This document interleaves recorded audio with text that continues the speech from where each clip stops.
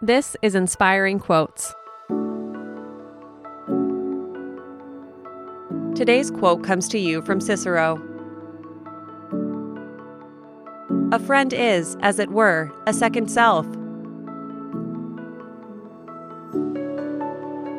Marcus Tullius Cicero was a Roman philosopher who lived in the 1st century BCE and was one of the most influential figures of the Roman Republic.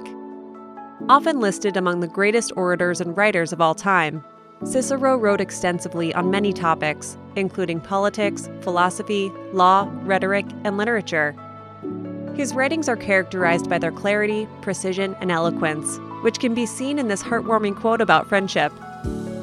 His work has had a lasting impact on Western civilization, and his ideas are still studied today. Have an inspiring day, and we'll see you tomorrow.